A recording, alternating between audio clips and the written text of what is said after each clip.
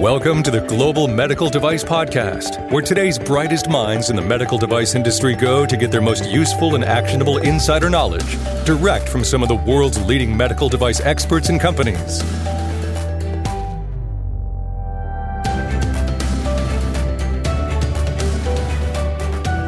All right, I'm going to keep it simple on this intro today. Topic on the Global Medical Device Podcast: significant risk versus non-significant risk, and what that means to your clinical investigation and your medical device design and development efforts.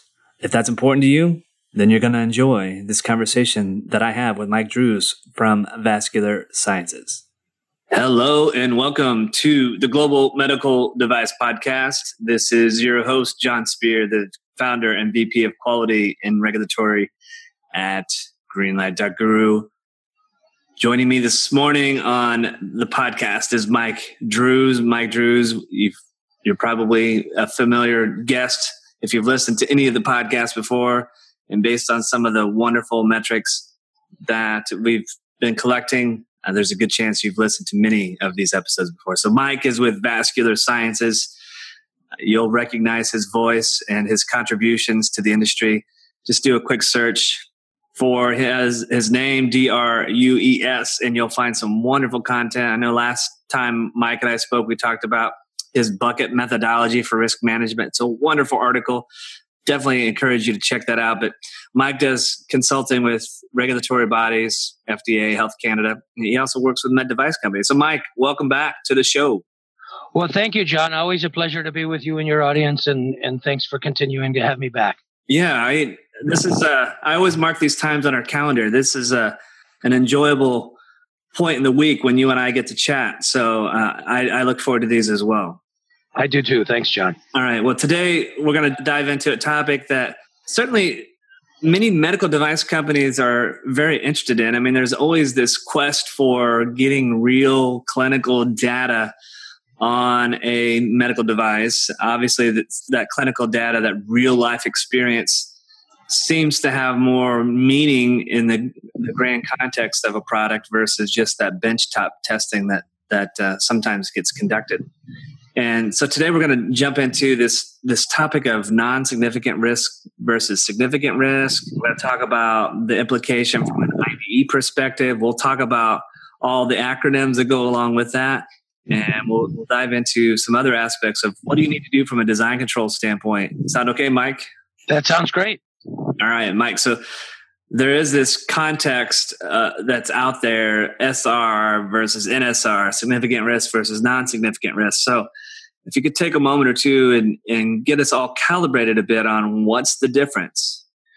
I'd be happy to, John. So as you and your audience know, there's a number of ways that we can sort of separate or classify, if you will, medical devices. One is via the classification system, class 1, class 2, class 3, which is at least theoretically based on risk. Although, as we talked about in our last podcast, risk has many different connotations, and there's a lot of exceptions to that. But the classification system is one way.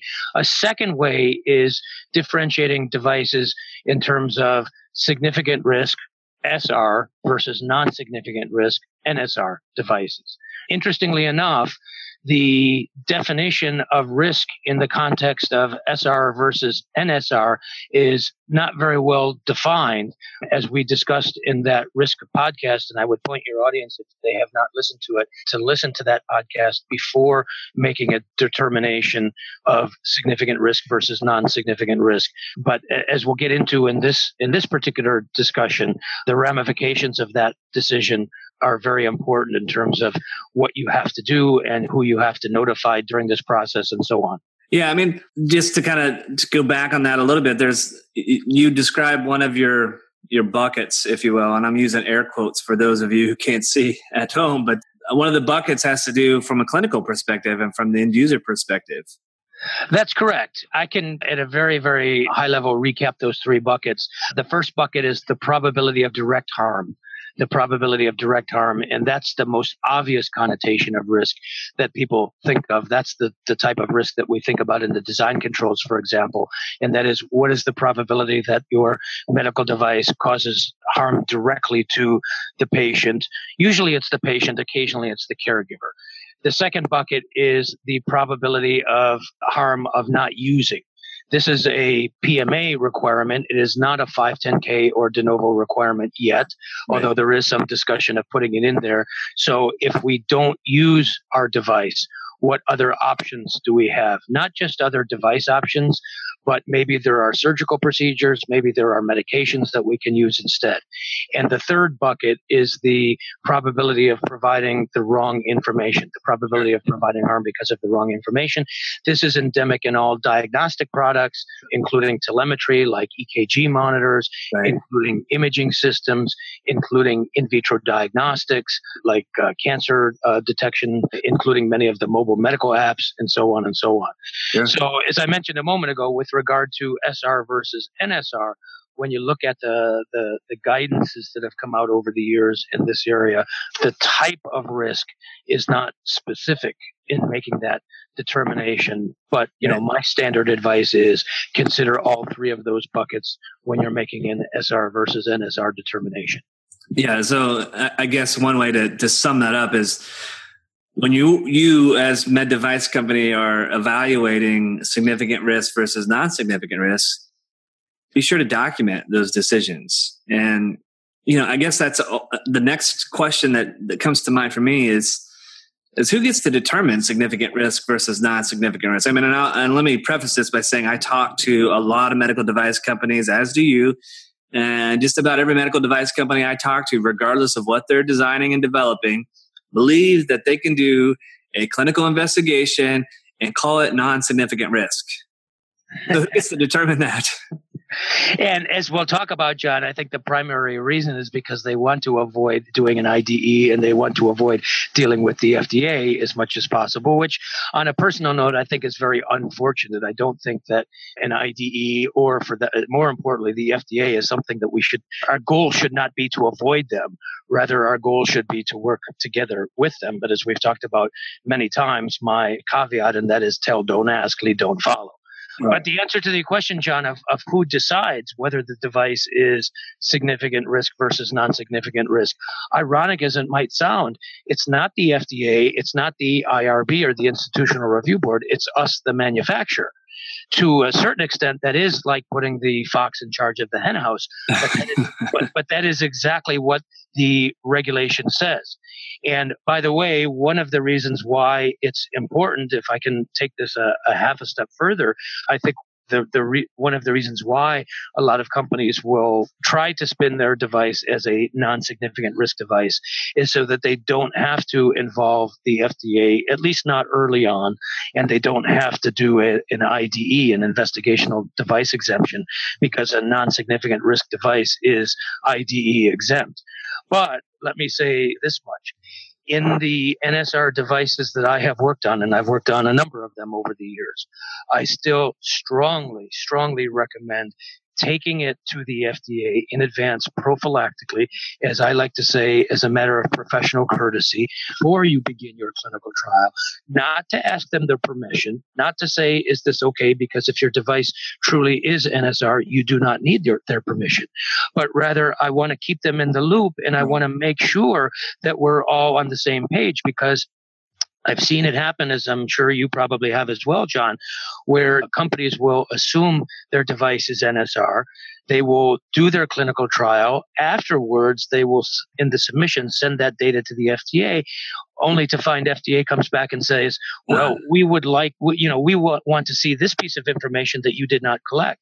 Right. Or even worse, FDA says, well, gee, we don't see this as non-significant risk. We see this as significant risk. And now you have some real problems. Right. Now your data is invalid and do-over and all that sort of thing. And, exactly. And in extreme cases, and again, this does not happen often, but it does happen occasionally. In extreme cases, when that happens, you might not be dealing with just the FDA. You might be dealing with the Department of Justice as well. Yeah. So, and those guys don't mess around. Yeah, well, they do carry badges, and I'm sure some of them carry guns. But anyway, all right. So this determination of SR versus NSR. Okay, so I, as med device company, get to make that decision.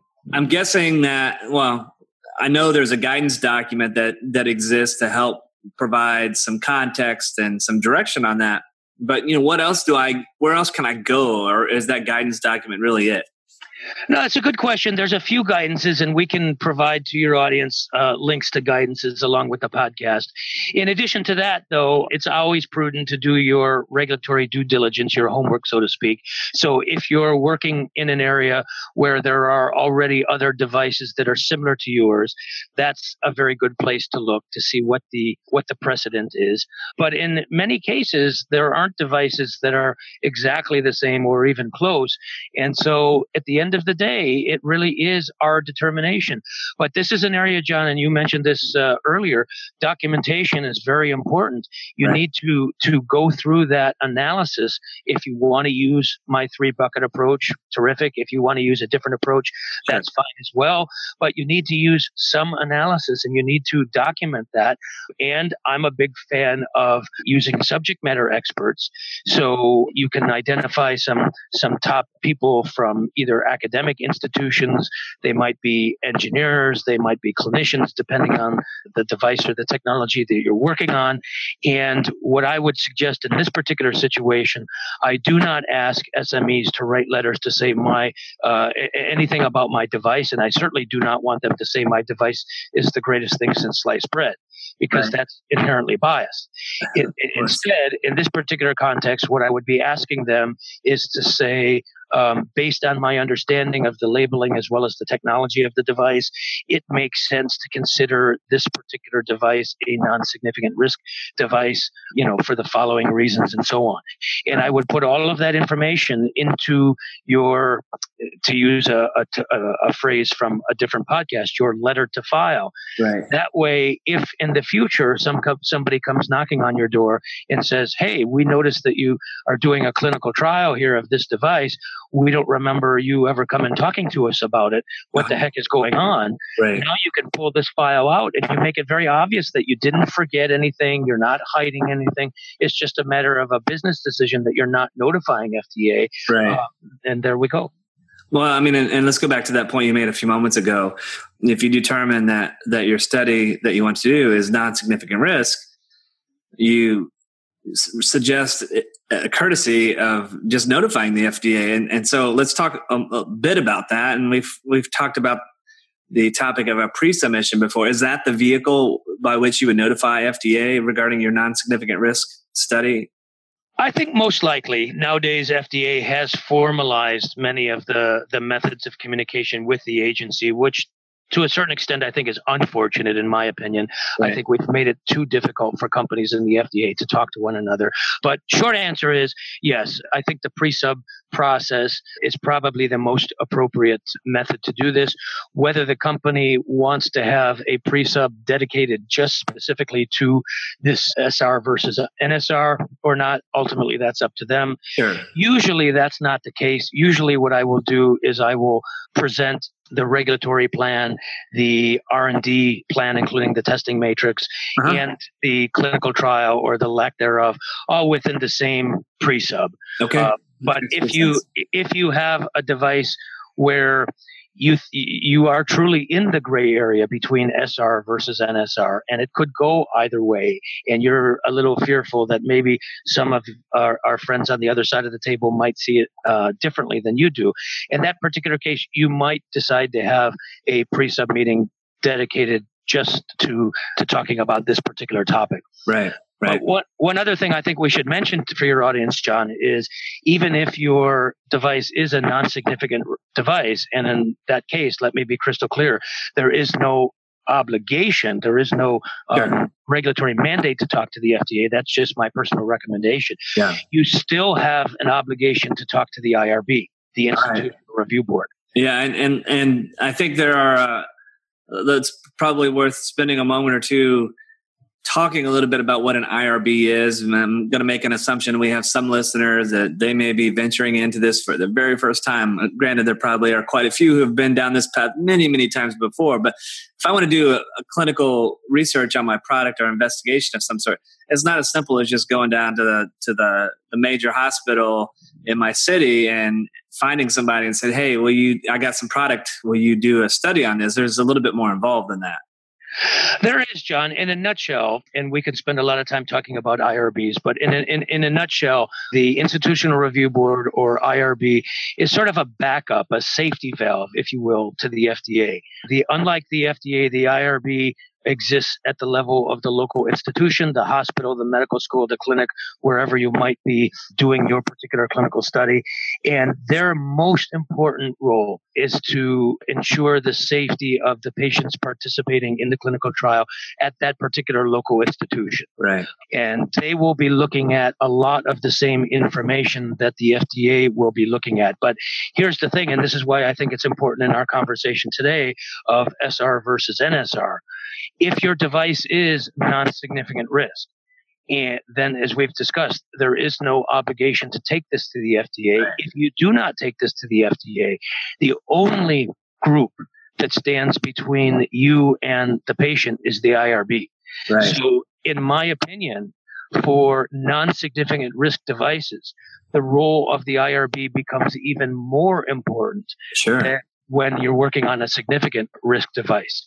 And in that scenario where the FDA is not involved, the IRB, again, in my opinion, has an obligation to look at many of the things that FDA would have looked at anyway, but because it's a non-significant risk, they're not looking at. So even very basic kinds of things like biocompatibility, like usability, and so on. Normally, those are just tick box on the FDA form.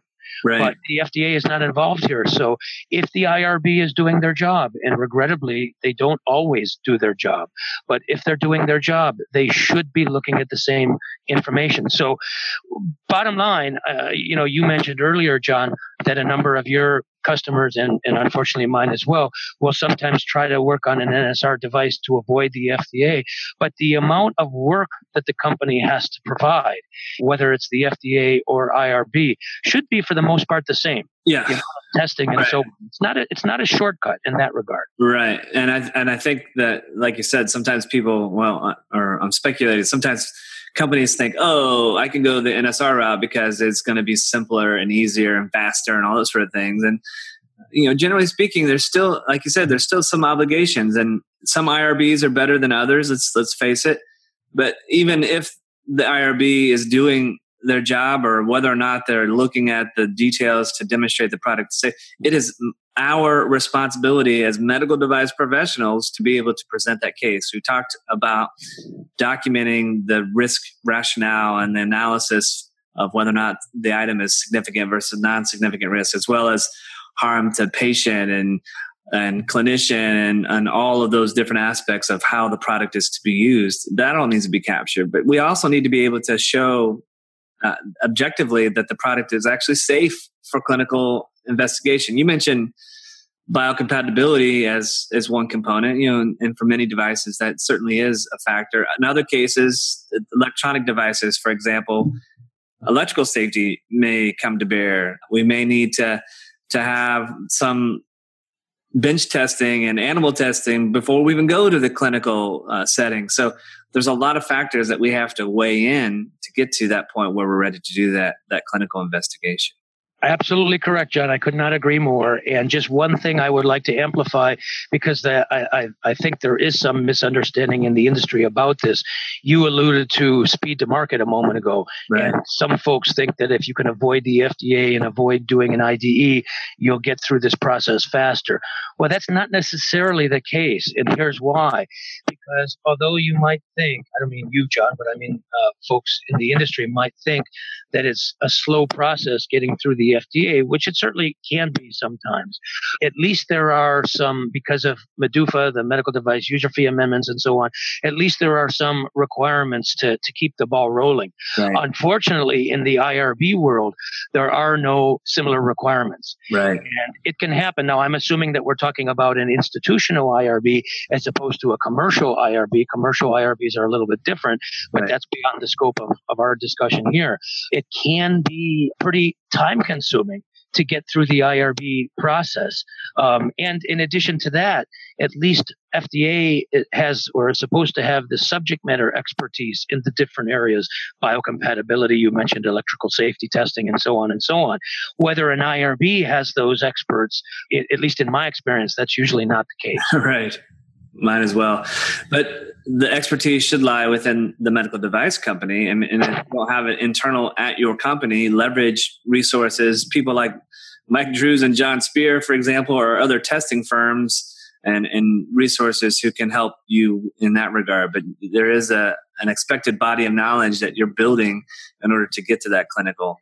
Absolutely. So to wrap up this part of our discussion, I think if the audience just simply remembers that the most important function of the IRB is to ensure the safety of the patients participating in the clinical trial locally at that particular hospital, medical school, what have you, that's probably a good place to start. Yeah. And, keep in mind, folks, that when we talk about device safety and we talk about risk management, we talk about, we didn't really explicitly describe design freeze, but there needs to be some level of, quote, design freeze before you go and start doing clinical investigations as well. You can't build a device and take it to the clinic and do some testing, gather some data and then go back and iterate and come back, go back and iterate.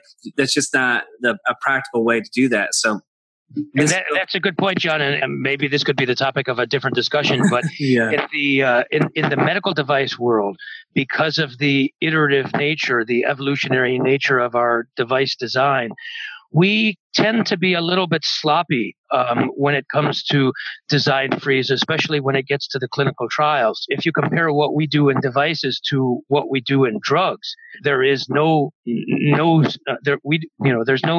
don't have a snowball's chance, and where changing a molecule right. or even for that matter, changing a manufacturing process in the middle of a clinical trial. Right. So you have to have things really buttoned up. Right. Locked down in drugs and biologics.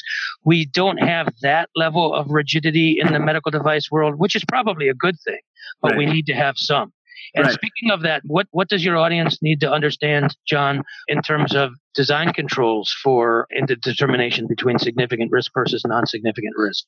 Sure. So people always ask, well, what can I do with this prototype? And can I do clinical work? And can I do this? And can I do animal studies? And that's really a question I always flip back on them is if you're building a device, what do you hope to achieve? How many are you building? Are you building 3? Are you building 300? What kind of information do you want to learn from this product? And the answer to that is very important because if you're just doing some bench testing, then that's a completely different answer than if you want to go and do clinical investigation. If you're going to go do clinical investigation, in the design control terminology, that really fits in that topic of design validation. And that design validation is demonstrating that the product that I've developed meets those user needs. I designed the correct product. That's what I'm trying to demonstrate through that clinical investigation. And so that would imply that you have things like your user needs nailed down. You have your product design input requirements, performance criteria, all of that information would be locked down. All the materials and components of that particular product, and that's captured and documented. You've done we talked about the biocompatibility, electrical safety. You've done other testing and activities to show that the product is safe. That's design verification. And you've had design reviews throughout that process. So all of that should be documented. Now, I want you to understand, you may get to that design freeze and you may be building these units in your production-like settings for supporting your clinical investigation. It's not to imply that you can't go back and change before you go to market, but you should have a device that is very much a candidate for release if you're going to this level of a clinical investigation. Well, once again, John, I could not agree with you more. You did a great job at a high level of ticking through the major steps in what we're looking for before beginning a clinical trial. Let me just offer it to the audience in a slightly different way, maybe even at a slightly higher level. All of the details that you just ticked through are very, very important. But I look at it very simply from a philosophical perspective. Even in a clinical trial, would you feel comfortable in the device that you're working on, using this in a clinical trial on a family member, on a friend, perhaps even on yourself? And if the answer to that question is yes, I think largely we're good to go. Yeah. If the answer is I'm not sure, then maybe we need a little more work to do. Yeah. Because even in a clinical trial, when there is still a certain degree of risk and so on, at the end of the day, we are still talking about people's lives here. We are. Maybe that might be a nice segue to our last question for today. Speaking of people in clinical trials, yeah, we both know, John, that there's a growing trend in our industry for people to do clinical trials outside the United States. And certainly, there are advantages and disadvantages to that, and there's a lot of controversy around that. But any thoughts or experiences or recommendations that you'd like to share with the audience about the issues that we run into in doing clinical trials outside the U.S.? Yeah, Mike, I think the interesting, and we've kind of hinted at it a couple of times in this conversation already, but I think the interesting twist here is that there's this perception in some cases that I can get clinical experience outside the U.S. faster than I can in the U.S. And to go kind of that next level deeper, there's this perception that if I go the path of a significant risk study in the U.S., that's going to require that I do an investigational device exemption or IDE, and I'm going to have to submit a packet to FDA, and I'm going to have to more or less get FDA's blessing before I do this clinical investigation. So in other parts of the world, the regulatory nature may be not as stringent. I might be able to just build some prototypes on my bench and do some basic safety testing, and I can go to sub-Saharan Africa or who knows, other parts of the world where there are less regulatory hurdles, and I can get that clinical investigation faster because that's what I'm after. I'm trying to demonstrate this product works. And your point that you just made a moment ago about, hey, if I make this product and I use this on a family member or a loved one or myself, would I be comfortable with that? And I think this is an important question. It doesn't matter who in the world is the recipient of my product. I still need to be answering that same question with confidence. But interestingly, I think a lot of med device companies are going outside the U.S. for these studies because there's the perception that it's faster, that it's easier, that they can gather data and information that they need about the use of their products in a clinical fashion without having to go through that FDA hurdle. It raises some flags with me sometimes. Well, it certainly can, John. And, it's kind of interesting because the last question that we talked about in terms of design controls, I gave a higher level, more sort of a philosophical response. So for this last question that we're discussing today about clinical trials outside the U.S., let me get very, very practical, very brass tacks with my response. The fundamental question that it comes down to is, why are we doing this study? In other words, are we planning on giving this information to the FDA or not? There are some situations I've been involved in, I'm sure you have as well, where we have, for example, a dozen or maybe more different potential medical device designs, and we need to whittle down that universe because we can't possibly pursue all of them. So we want some real quick and dirty human testing to determine which of these prototype designs are worth pursuing.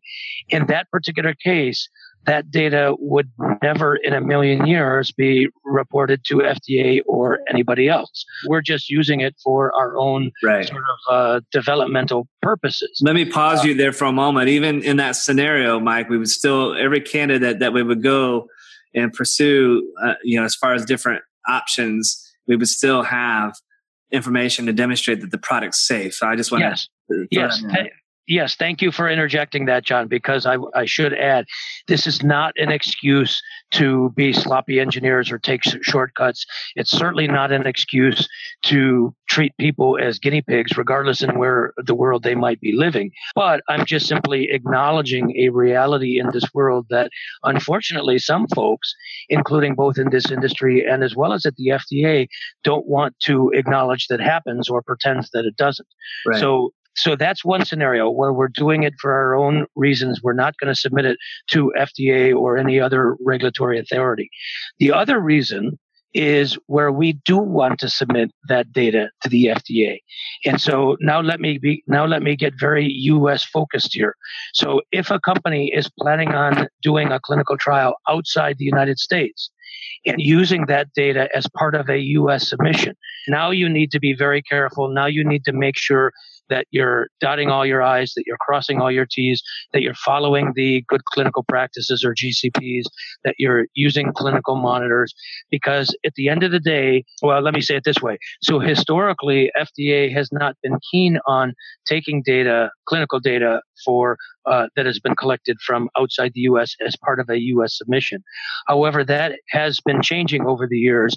And now more recently, I know of a couple of devices that have been approved here in the United States where 100% of the data has been collected outside the U.S. In other words, there was no U.S. data whatsoever. Right. That's still, to a certain extent, the exception rather than the rule, but it is a growing trend.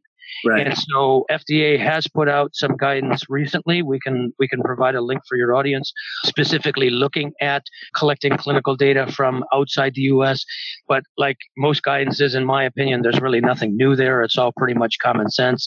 You need to work with the FDA in advance. And by the way, going back to the pre-sub, I would also mention in the pre-sub, I would say to the FDA, I would not ask them.